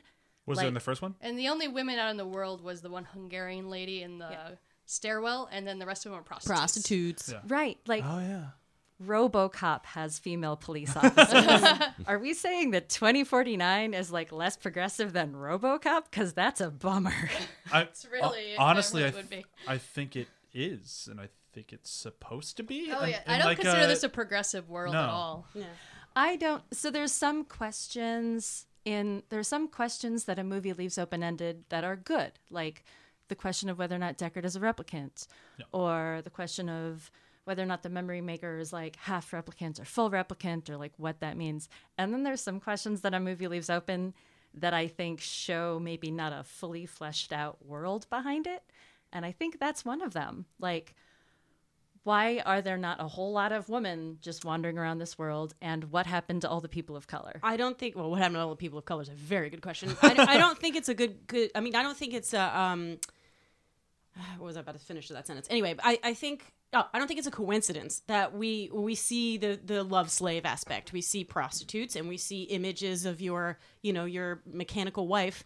And then when Jared Leto, when that replicant like naked falls, it's a woman, and then he just fucking brutally stabs her in the womb, I believe, even. Yeah. Well, he's I mean, trying to create a fertile replicant, Yeah, and but- then murders her by gutting her. Well, that's where I'm getting at. I think this is definitely a world where women are servants, where women are. I don't think that's the movie saying that's a good thing. I think that's this brutal world where you're a womb or you're sex or you're Robin Wright Penn is probably an exception in this world in her ability to rise to the top, which is probably why we don't see a lot of other And female. I think that's entirely true, especially with Robin Wright, because it's the way that she's risen Oh, to the that's top right. She's is not Robin Wright Penn anymore. yeah, right? no. But she's dressed like a man. She talks like a man. She walks like a man. Like she is fucking tough. yeah, Like, even so- if her hair is just slicked back, not Yeah. feminine at Dude, all. her expression when that other chick like crushed her hand around the glass and she's just like, "This is fine." I love that scene. Like I that- have a fun question. shoot. What happened to all of the dicks in the world? Oh, Like, why? Vegas went very hetero male and very Yeah. hetero male only. Yeah. If this is, and I feel like this is one of the questions that the movie leaves open ended that I don't think it like has like a good like kind of backing to. What happened to all of the male sexual objectification in the world? Was there that in the first? I've only seen the first movie twice. at There this point, was so I don't- not, if I recall correctly. And I'm not saying that like excuses it because No, we've- I just didn't know if I missed it. No, I don't believe we see any male sex workers or strippers or prostitutes in the first movie. But like, are we just pretending like, Gay people don't exist. Thunder from Down Under went away somehow? what I take this world as, and how I've from the very first time I watched it, because I think I saw you put something to that effect on Facebook when I first saw it. I'm like, that was one of the ones that like I just don't see it, because I look at this world as if Mitch McConnell became king of America, like just like the worst possible person who could be running the country would outlaw anything that he'd find offensive, and seeing male prostitutes, no, men can't, no, would be his response. And that's kind of how I took this world. Is the worst people have won, and now they're running society. If that's the case, though, why is there female prostitution and why are there sexualized women in ads? Well, that's where I'm saying the worst people. The people would be okay with that sort of thing are the ones who are in charge now, because it's just Women rampant are everywhere. for sex. Yeah, like Yeah. that's We're either sex or think women's. of the worst people as being, universally hetero, but in the sense that there is just because honestly, the way that it works in the world, like if you look at like Vegas or any other part of the world where prostitution is legal, it's not about like, well, I like women and I like naked women, and so that's what I'm going to show you. It's like, what'll you buy? What are you going to buy? I'll put it up there. What will you pay for? no, that makes There is a massive variety of expression of objectification in like, I don't know, Tijuana, like places where people sell sex. And are we just imagining that like people decided to give up like half of the market for sex because nobody wants to buy a male stripper anymore? And everybody who sells sex is just like, nah, I'm not going to make money off that. There's probably an underground. So here's my thing that now I'm hitting on, that it's just hitting me now. It's so you don't really like this movie. Because that. This is the world of the movie. But here's the thing: is that we are harping on this episode. This episode's going very different than I expected it to go, which is totally fine. But we are harping on the minuscule details. We haven't talked about the story almost at all. I don't see those as minuscule details. And in fact, everything that I have mentioned in the episode so far, I see as a failure for the movie to really think futuristically and to think creatively and almost transhumanistly. Sure, and I'm not saying that you're wrong. I'm just saying that, like, when, say, the average Joe sits down to watch this movie, he's going to sit down and watch the story about a replicant who thinks he might be a real boy and then finds out he's not. And all the rest of the stuff, to people like us in this room who love film, is you're spot on. Like, these are clear filmmaking problems. But did this movie... I guess the question that I'm left with now is, did this movie succeed in what it wanted to do of just tell this story? Did it tell the story, or did it fail in so many other fronts that we weren't able to enjoy it? Because I watch out of this movie, and every 3 times that I've watched it, I go, no, I love it. Like, I totally... Same. And I can see where you're coming from. Like, I don't disagree with you. I don't think you're wrong. For me, I like the story, and I like the way that the people in it tell the story, that it doesn't bother me. But I'm wondering, for somebody like you, did this movie just fail so hard at the other stuff that you weren't able to enjoy the story, or did you not like the story as well? It's very mixed. I would, if asked to sum it up, I would say that it is a good story set in a flawed and incomplete vision of the future. Okay. Kyle, what about you? This was my favorite movie of 2017. So, and I agree with what you just said, Brian, about Ray's opinions. Like, I see your opinion. I see that it wasn't fleshed out. It just didn't bother me, and maybe that's something that I need to work on. Why was this your favorite movie? I love like I mentioned, when I was talking about I Think We're Alone Now. I love sci-fi that tells human stories, and so this is a movie about what it is to be human. I really like the story. I think it makes the first film a better film. I think it kind of, the relationship between Deckard and Rachel is problematic in the first film. And I think this tries to solve it a little bit because it says that they were in love and they had a child. The only thing is, it's easy to say that when the woman's not present. Well, yeah, but sure, okay. But So a job making maybe he her raped her and electronic. she got pregnant, and He okay. also holds her safety in his hands. He's one of the few people who knows where she is and that she is a replicant, and she's kind of got no choice but to go with him. Sure. So maybe I'm wrong about that. Maybe they weren't in love. Sorry. Maybe he's a terrible person. I think they were in love. That's all that matters. I You know, agree with Kyle. I say sheepishly. Everyone's allowed to have a different opinion. And I also I love that this is I love the main character of Kay, and that we're told that he's a replicant, and then as the audience and as him as a character, we're told, oh, maybe he's not a replicant.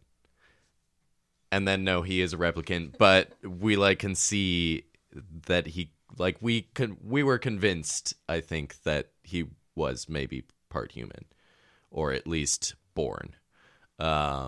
So I loved how that played off of the original, in that we're not sure if Deckard's a replicant or human. So I've heard the complaint that reveal comes too late. What do you think about that? No, I thought it came at a proper point. I mean, it comes after, because Kay goes to find Deckard because he thinks he's his dad. Yeah. You know, and they have like that kind of awkward, like absent father, like hangout. So here's the complaint in its entirety, and I somewhat agree with this. The movie does such a good job setting the stage of Kay is at least half human-ish, that you feel like you've almost outsmarted the movie. Like, you feel like you have that thing like where you're sitting like, I got this one figured out. Yeah. And it Not almost me. Yeah. it almost kind of pulls you out of it, so that by the time the table finally turns, it's like, oh wait, no, this is interesting. It might have lost people because it is a long movie. Like, it's almost 3 hours, and that turn doesn't come till the beginning of the third act, right about. Yeah. So you have 2 acts of thinking that you're smarter than the movie, and then when it finally hits, if you were an average moviegoer, which I'm trying to look at this through the eyes of, because this movie did not do well. It was a big fucking flop. It made its money back internationally, but over here it did way worse than anticipated. Yeah.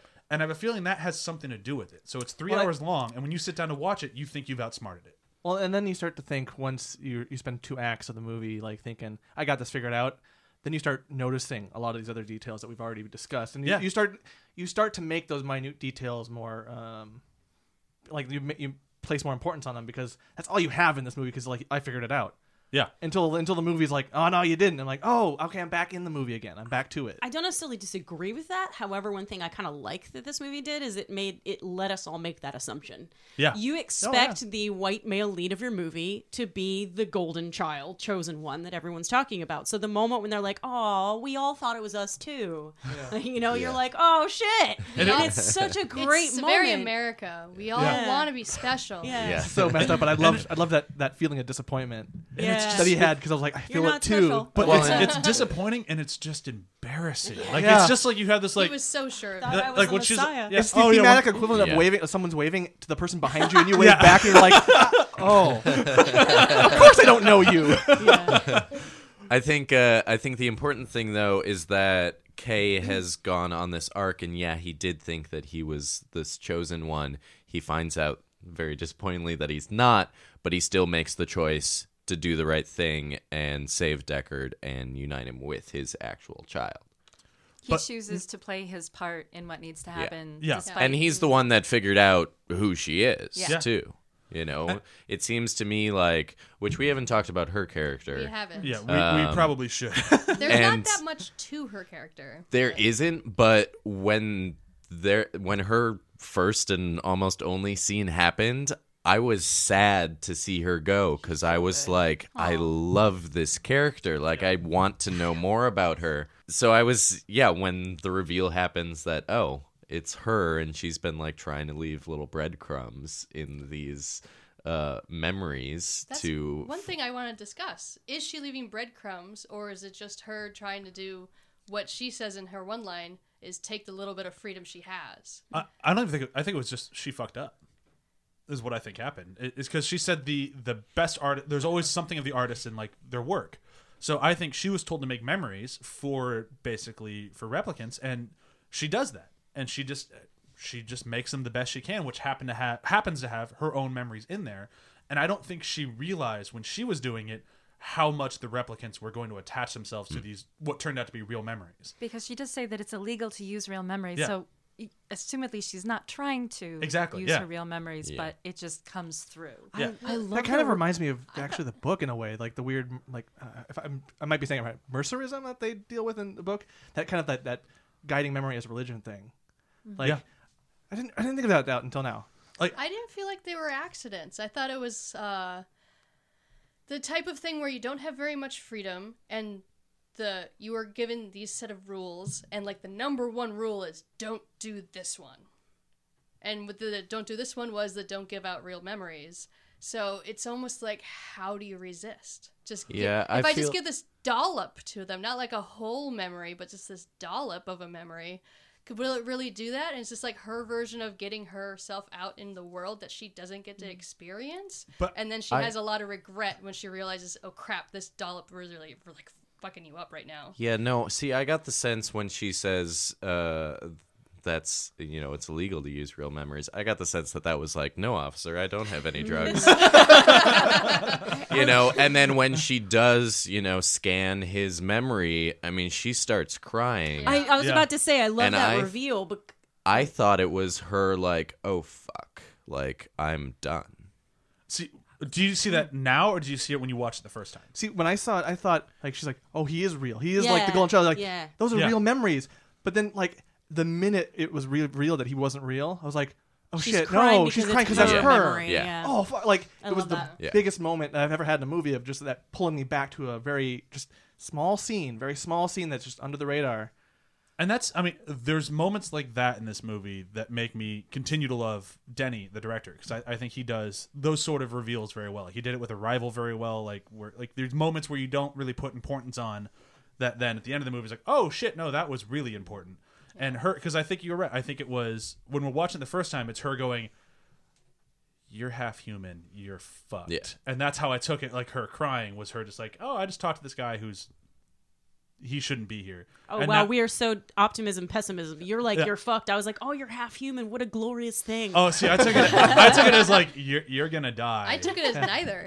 You're gonna die. But now, like, with hindsight, I can look at it and go, "Oh, she's crying," because both she's reliving a memory that she experienced, and it was not a happy one at all. People were chasing her through a factory to beat her up and steal her toy. And two, she's being caught by a cop right now. Of I put real memories in robots. That's a good point. He is a cop. Yeah. Yeah, so it's like that scene has so many different layers to it, depending on which time it is you watching the movie. If it's your first time, it's one thing. If it's your second time, it's something completely different. Man, I could have done without those expository flashback voiceovers, though. Yeah, We're Blade nostalgic Runner, for you gotta have some bullshit voiceover. we're nostalgic for that cut. Don't all worry, right. they'll make more versions of this film that do and do not have that. That was definitely for the cheap seats. That was for the people watching this, at 8:00 on a Saturday night in the multiplex. It's for the people who had a bathroom break during the important scene, and now they come back. It's like, oh, thank God they did this, because I really had to pee Yeah, in this 3-hour exactly. movie. What was her name? I don't even remember it. Anna, the memory maker. Yeah, I think Is it was Anna? Anna. That sounds right. Anna Droid. And I know I've seen it Yep. in other movies before. I've seen it in more than one storyline, more than one movie. We're like, where's the best place to hide the thing the person's looking for? Hide it in their house. Yeah. They'll never look there. Yeah. Tell them it's something else. Yeah. Tell them it's something else and hide it in their house. Have her get employed by them. Have her autoimmune. Does she have autoimmune? Who knows? But she can't leave this room. I don't think she does. Yeah. Personally, I think that's just a way of hiding her. Yeah. I'm And fascinated. who did she think were her parents? The ones Well, that she was had an the orphan. No, she said my parents had all of the papers to get off world, but I couldn't leave because of my autoimmune. Well, so I think she grew up in an orphanage. Did she get adopted? Well, I don't know if she got adopted, but I think if she grew up in an orphanage, it was just like, yeah, your parents went off world. You're here, kid. Is Oh, what you I think the orphanage told her that? Yeah, I think that's part of the I hiding. mean, if her. Lenny James was still in charge, he's a cockmunch. So, Yeah. But Because that's I don't think know it was if she has any memories of being raised by Rachel. She modified her own no, memories. Ra- Oh shit! Rachel died in child labor. Oh yeah, Decker. Yeah, with a spacer. The guy Sapper. with Sapper. Sapper Yeah, Martin. Sapper. Sapper. Because he's the one with the footy, so he had her for a little while. How long did he have her before Yeah, he sent her that's- to the orphanage? That's a good point. Maybe by her parents, she meant her adoptive parents. That Yeah, could that's be. what I was saying. Yeah. Like, I don't know. The ones that were going to take her off world. Maybe somebody then bought her from the orphanage and Yeah. It's possible. then failed to I'm take also her off I'm world. really obsessed with the toy or the machine that she uses to create It her memories. looks like they took The- two lenses and melded them Yeah, together. it kind of did. But like I'm just I every think time it's a great prop. I know I It's it's a loved very it. good prop. It totally looks like a Bartek, a focus puller, but I I think it's one of the best props in like recent cinema history. Okay, so I'm not alone. I feel because like every time that scene comes up, I'm like, how does it work? I was It's like twisting it and making a birthday cake. I'm like, I'm fascinated. During the length of this movie, I was kind of dipping a little bit because I watch these movies late at night. Yeah. When that thing came on, I was like up in my seat. I was sitting like, that is so cool. I can feel it. I can feel the click click. Oh, that click click click. And even the magnifying glass in the lab when they were doing that click click. Yeah. I was like, I believed that they were zooming in. Like, I don't like the enhance, Yeah. but this Yeah. had like the click version of it. I was like, it was really cool. Yeah, I the just- thing in the lab I thought harkened back really well to the Voight-Comp machine. Oh, And how sure, it's yeah. like this old tech but super Yeah. high tech. So like new tech I thought skin. That was cool. It was that yeah. like it was like what Ridley Scott used to do really well, where it's like And it's even- kind of current but new. Yeah, even when he's like looking through the like DNA Yeah. files and stuff, it's like very tangible, but still. I just like to imagine myself in a room with that memory maker, just going, Oh, yeah. I suck at this. It's the Fry's musical instrument at the concert hall. Yeah, that would be me with memories. Guys, I just wanted to give a shout out because we haven't talked about the fight scene at the end that is both contained to a small space and underwater. We still didn't actually talk about love either. Yeah. Well, we've I been just want to give a talking shout out for to that fucking fight There's scene a- because that was amazing. Guys, it's already and been a year probably later since we pain in started the this. ass to We've shoot. already been talking for a while. So I'm sorry. what do Give a we shout want out to to hit? it. I really enjoyed this fight sequence in the way that it gave it multiple layers of intensity of the two of them being on the same level physically, because he hadn't really had to deal with that quite as much in the rest of the film. I win. You had the cramped space of the ship, you had the Harrison Ford almost dying, and you had the water constantly hitting you. The only thing that annoyed me is however much I enjoyed Love and her character and how like desperate she was to follow her orders. It just is a weird trope thing where it's like, she's a female fighter. She's really great with her thighs. Kick. kick. I'm like, come on, girl. She's got her kick pants girls on. can punch. Girls can punch. I have the worst, almost like internet level criticism. Why does an android drown or strangle? I mean, that's They bleed. If it bleeds, you can kill it. yeah. What use is a robot for In space. off-world use? Yeah. I mean, what else would you expect That- Jared Leto to build? Asphyxiates? Yeah. He's got to be able to kill him. No, it's a valid complaint. It is. So it's just like that fight had He's to sitting in end the dark. somehow. I think I've made a mistake in the design. Just an android breathes next to him. Is like, ooh, that might have been a bad idea. Shoot. Get rid of the lungs. I was determined to make ovaries, and I made lungs.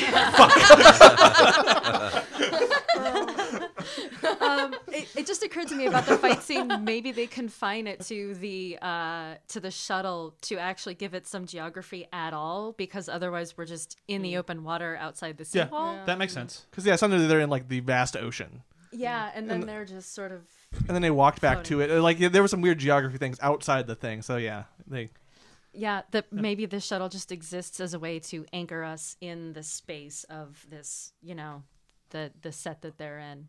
Yeah, that makes sense. Well, and I think it's just it's the ticking clock of whether yeah, the water raising rising. water is always a good motivator. Certainly. Go watch Dunkirk. Yeah, Yeah. it's I so didn't- stressful. But to speak to that, gorgeous. This movie's gorgeous. Oh god, Oh, the fucking statue, the feet statue things, that whole like the way that was shot and the Okay. coloring. That one sequence, does it make anyone else think of Bastion going through the two Yes, Yes. things? yes. Never-ending story. Yeah, like I said, the statues are a little bit more horny in this one, but they're speaking They of don't. how They don't shoot lasers out of their Yeah. eyes. speaking of how this was shot, and we just mentioned Dunkirk. Yeah. Is Deakins going to win No. an Oscar this year, absolutely or not. is Dunkirk Roger Deakins going to win? loses. That's just his lot in life. He's one of the best cinematographers out there. He's never gonna get a statue. He actually makes me like yellow. Most of the time when people overuse yellow in movies, I'm like, oh, yes, you're Soderbergh, cool. Well, it's getting to a point where like frame one happens. It's like, oh, did Deakins do this? And then I'm like, frame one. Like, Yeah. Oh, it's gorgeous, but all of his movies are. And Yeah. Yeah.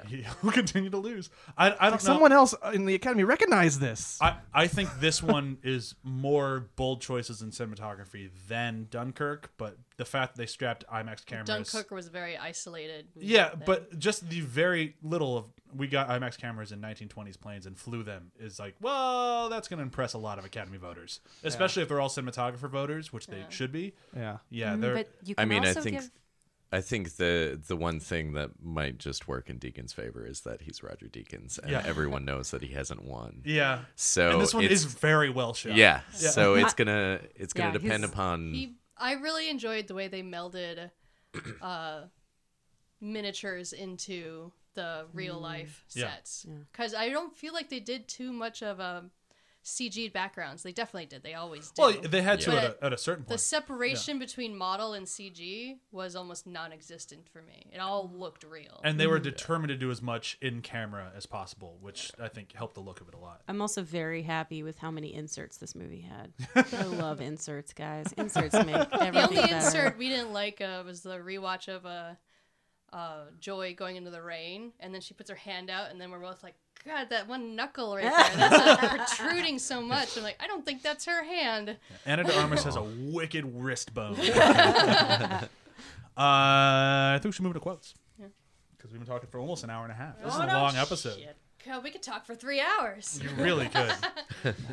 There is that much movie. I can go first. So my favorite quote is actually a love quote. Because I think she just had some really just stellar lines. And my favorite one that she said was, "You can't hold the tide with a broom." So I love that. It's just like such good foreshadowing. If they wanted to do a third one of like where this is going, like you are not doing enough to stop what we're doing. And I think that was really a cool moment. And she delivered it fucking awesome. Because she did every line in this movie. That's mine. I like the Somali dude, which we didn't talk about, who like that dude is so awesome. Baghdad Abi, I think his name is. Never tried to pronounce it. I'm the captain now. That guy. But I liked when he was just like, "You want a horse?" And then later he's like, doesn't want a horse. He says he doesn't want a horse, and then later on again he's like, "You want a horse? A goat?" He's determined to get him a horse. Yeah, it's just like, I can get these things. He was in some good movies this year. He had that one and Good Time. Although he did not have a good time in Good Time. Mine also is in reference to animals, and it's a nice callback to the original. Kay asks Deckard in regards to his dog, "Is it real?" Deckard says, "I don't know, ask him." You know, because it's great, because in the original when Deckard sees the owl, you know, he wonders if it's real. You know, and he's curious himself if it's real. So just, I thought it was a great callback, and it kind of tells us where Deckard is. He's like, I don't fucking care. It's a dog. Didn't they play that scene too? Like in one of the Yes. feedback things? Yeah. Yeah. So just in case you didn't catch it was a reference to the first one, they made sure you knew. Like, look how smart we are. Still, they did that better than other movies. True, yeah. Where Yeah. I didn't feel like I was being hit over the head. Remember, I love this movie, but I will happily take shots at it. Yeah. Going back to how you said that this future is all about the worst people, i.e., Mitch McConnell, being in control of the world. Got a quote that happens rather early in the film. It's when Kay goes back to tell her all the things she found, and Lieutenant Joshi / Robin Wright says, "You're hurt. I'm not paying for that." And I'm like, I like that, yeah. So Republican. Oh, it's so Republican. That took me a second to realize how Republican it was. And then you just get sad. I'll go. The quote I like, we referenced it, and I think we may have said it, but when Joy was like, "I'm done with you now," to Mariette. I bad with names in this Mackenzie movie. Davis. Yeah. She's so fucking Say, good. "Quiet now. I've been inside you. Not as much there as you think." And I was like, "Oh, what a dig!" Like, if AI can That's a hurt, very good insult. So Yeah, petty. AI can Such be a like, good insult. like I winced. I was like, "Oh, ow," for a machine. If only she just walked out going, "Burn!" No, what up?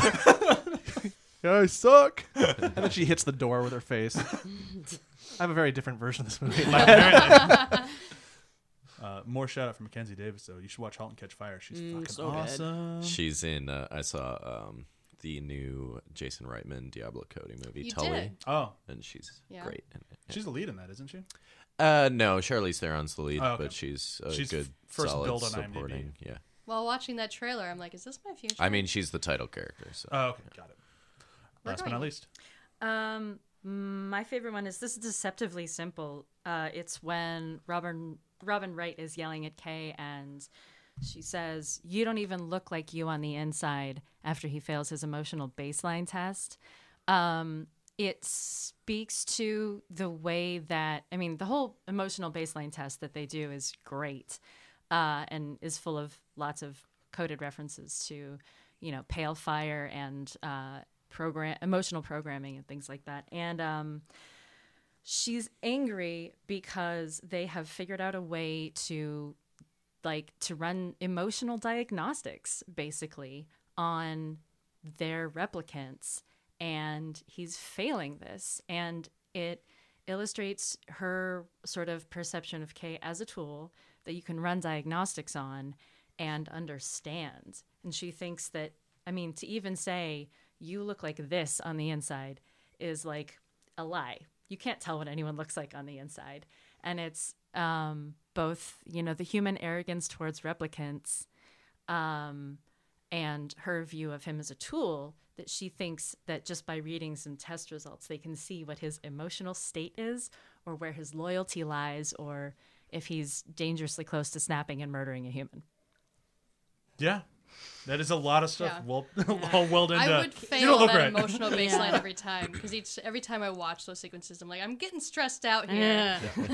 Yeah. Can I add one more too? Because Sure. there's another part to the quote that you gave Yeah. that I really like, and it's still love as she's about to murder Robin Wright, and it says, she says, "You tiny thing, in the face of the fabulous new, your only thought is to kill it for fear of change."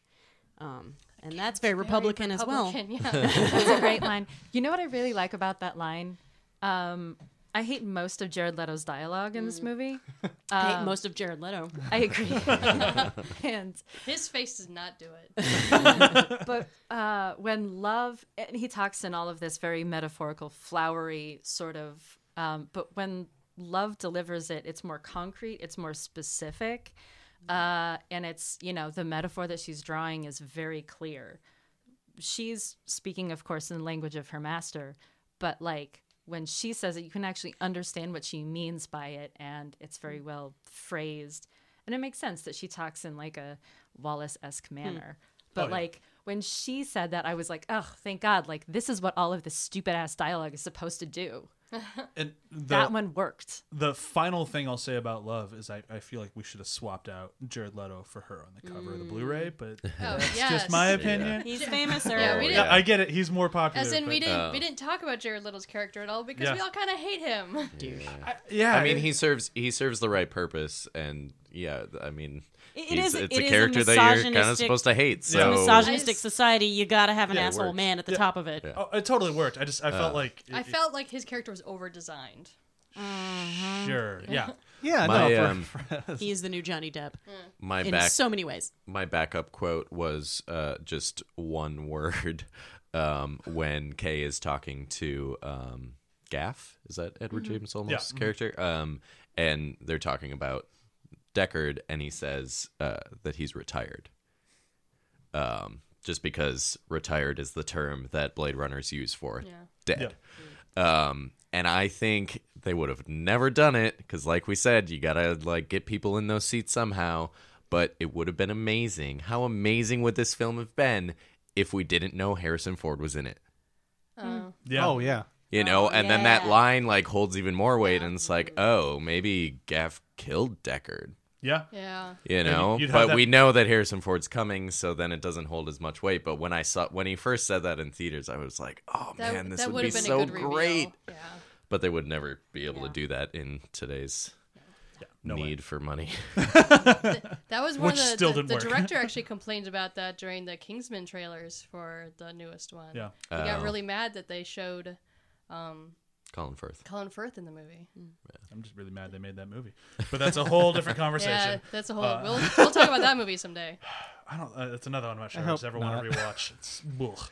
Based on off our conversation about it, Yeah. and what you told me, I have no interest. Yeah, it's just not my favorite, but that's okay. So review system for this one, I think will be easy, but we'll see. I do have to say you can't say Fury Road. God 'cause you've damn used it. it too many times. You son of a bitch. You use that a lot. Because I guarantee. Because it applies a lot. Because I guarantee you'd use it for this one. I would. I was already planning to. I didn't care what you said. Movies that take place in a shitty future. God damn it. I'm going to use Fury Road. I'm kidding. That probably applies to you, Emily. Oh. But I do have mine because I thought about it a while ago because I cheat like that. Can we use the original? If you hadn't just asked, I would have been like, okay, but now that you've asked, I can say no. I'm going to go with The Rover. It's a movie that not a lot of people even realize takes place in a future, but it's more like an immediate future after the world has ended. And I love that movie so much, but mostly because it tells a really kind of simple story in kind of a grand way, and it's just shot unbelievably well. And I think this one's kind of the same thing. The story is not super complex, but it's told in a complex way, and it's shot beautifully. I got mine. Dread. Another movie. With Sylvester Stallone, yeah, great movie. Not that one. Dread, not Judge Dredd. The one starring Carl Urban, who everyone knows I adore. The guy who acts with his mouth. And he's so good at it.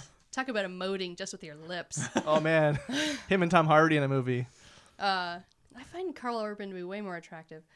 But Dread is was a surprise of a movie for me. Because, the original's not great. Not at all. And I've only had the most base knowledge of the comic book. And then I saw that movie. I'm like, this future sucks. I don't want to live in it, but I love watching it. And that's the same emotions I have to Blade Runner. Because, Blade Runner, not good towards women. Don't really want to live there. Beyond the fact that it's a post-nuclear war something world where everything looks like it sucks in Blade Runner. I love watching it. Yeah. The Road Warrior. Should have seen that coming. Yeah. Well, no, but it applies because I feel like he is a very stoic character. He is I wouldn't say anti-hero, but he's definitely not a hero. And by the end, he has found a community that he's sort of reluctantly decided to belong to. And he saves the day. That works. I'm annoyed at my own rule because I should have included all of Mad Max, but that's on me. I will find a loophole. All right, I'm going to say Minority Report Okay. because it's also based on a Philip K. Dick story. Also, I think one of my favorite looking movies. And I guess story-wise, it's our main character is cop in a thrown into a position that's kind of turning his world on itself. And then there's a real reveal at the end that kind of changes everything for him. So Yeah, that kind of works. I haven't watched Minority Report in a long time. I really liked that when it came out, though. Yeah, have I seen it? I think so. It's good. It was during my I don't like Tom Cruise phase, so it's one of my favorite movies of all Yeah. time. The one I would like to compare to would be Hardware. Never seen Hardware. Hardware is neither have great. I. Hardware is an early 90s cyberpunk movie with Dylan McDermott, and I forget the female lead. Those piercing blue eyes. He's a kind of like a road warrior-esque figure, but he's a scrapper out in the wastes, and every now and then he comes back into the city to see his girlfriend, who is this crazy welding metal artist, in this big loft in a super decrepit building. And it's very similar to J.F. Sebastian's apartment in the Bradbury, except with robots instead of dolls. And it's a fascinating, really there's lots of world building. Yeah. At one point, the two characters fight about their future, and they're like, well, the only thing that there is to do is to, be a smuggler or to go into the whatever the space flying service is, and then you get irradiated, and it portrays it as if there's just a shitty world with very few subsistence job options for most people, And one thing I really like about it is it manages to portray a dystopian future that does not rely heavily on portraying the exploitation of women. I can't remember the main character's name, of course, but she's just a metal worker. And she lives in this big, weird loft and creates a robot that, with the addition of this weird MacGuffin from the wastes, tries to kill her, admittedly. Because the movie needs a plot. Yeah, for sure. But it's a shitty world for the average person. And it's not like exceptionally shitty for women. It's just shitty all around. The movie has a really great early 90s industrial soundtrack. And it's very stylish, and it's one of the early cyberpunk classics. I should We should probably check watch it it. out. Yeah. It's great. It sounds a lot better than Hackers, which everyone tried to tell me. about. Hackers I is amazing. love Hackers. It is amazing. Our Venn diagram is wow. growing. We've got 3 things now. Hackers has some really good touchstones to it. It's very of its time, but you can't just like. That's one of the Hackers is one of those movies that I should have seen when I was in the 90s. Yeah. Because then when I saw it 5 years ago, when you made me watch it, I was just like, oh. But Johnny Lee What? Miller. Everyone loves Johnny Lee Miller. You just gotta love it for what it is. Yeah. I try. I Matthew do. I love Lillard. it. Yeah, and I Matthew love to Lillard. think about myself if I had Crash and seen burn. it in the 90s. All right, John. Okay. There's only so long we can kill time for you. All right. So I'm gonna go with. Let's see. Make sure I don't double up. A Scanner Darkly, Oh. where it's like it's That's What? animated with Keanu Reeves, right? right Good old Linklater. where it for me is more fun to talk about as we're doing now than necessarily watch, but brings up some Totally interesting agree things. with that. I never want to watch that thing again. Yeah, I've never had the urge to rewatch Scanner Darkly. Right. Whereas as much as I liked what I saw here, I'm never going to rewatch this movie again. Right. But it similarly, I got way more out of dissecting it with you guys here at the table than I did necessarily watching it. And That happens to me a lot at this table. I feel good about that. Yeah, that's Scanner good. Darkly is also PKD, right? Yeah. Yeah. There you go. A lot of him at the table today. Yeah. A lot of dick at the table. If only.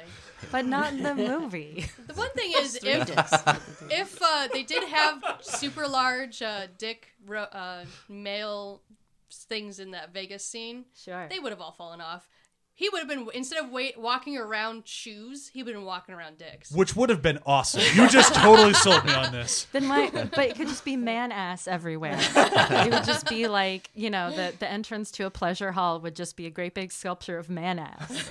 Just walk into the ass. I was just reminded of 2 things that Goatsy? 3 things. I was just reminded of 2 things that I wanted to bring up because I'm not certain if they're just me thinking these, but I assume that K was named after Philip K. Dick.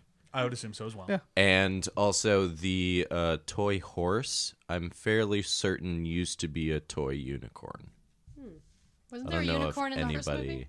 Yeah, the origami unicorn and the Oh, dream that Deckard has. I'm fairly certain. Is there a notch on the top of it? Yeah. Oh, that's kind of cool. Very clever. Interesting. Some good details. So with that, They got some details right. That's the box quote. They got some details. They got some details right.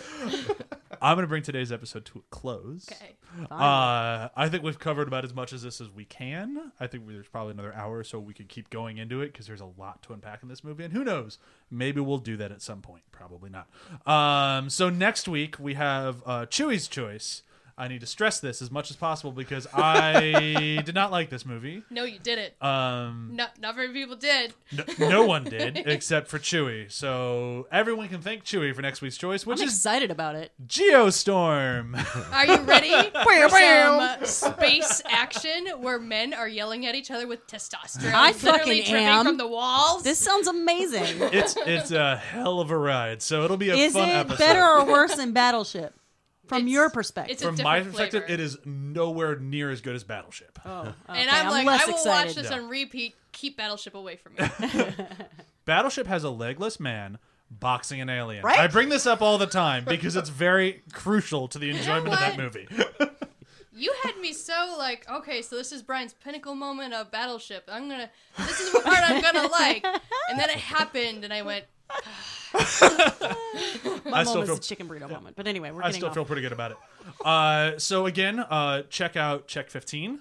They're wonderful. You should do it, and you should definitely watch Drunk History because it's currently one of my favorite shows on TV. I'm just happy to be somewhere in the orb of it. It's pretty cool. Anything else we need to plug?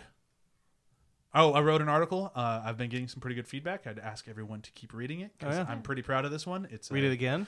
Read it again. Leave me a comment. Tell me what you think of it. It's all about why I think our initial gut reaction to do rapid reactions to movies is a bad thing. it is. I did read that, and that's a very good article. Thank Immediately you. when I read it, I was like, "This is stupid," and That's then I was like, my "Wait, first that's the reaction. point." And then I reread it and thought about it for a while. I agree. But yeah, You still think it's stupid? Not anymore. My gut reaction was wrong. but it was funny because as I was writing, I'm like, oh shit, that's why I started this podcast, and I did not realize it at the time. So it was kind of a fun, 'Cause we are after the self-exploring. I did think article to write. like first sentence is like, I wonder if he realizes this is the impetus for his podcast. Nope, I didn't realize it until about halfway through the article. I'm like, oh shit, it Self-realization. was pretty Brian's fun. usually more self-aware. Yeah, that one I Was this your replicant moment? It was. Yep. Oh, I'm a real boy. So thank you so much for everybody for coming out, and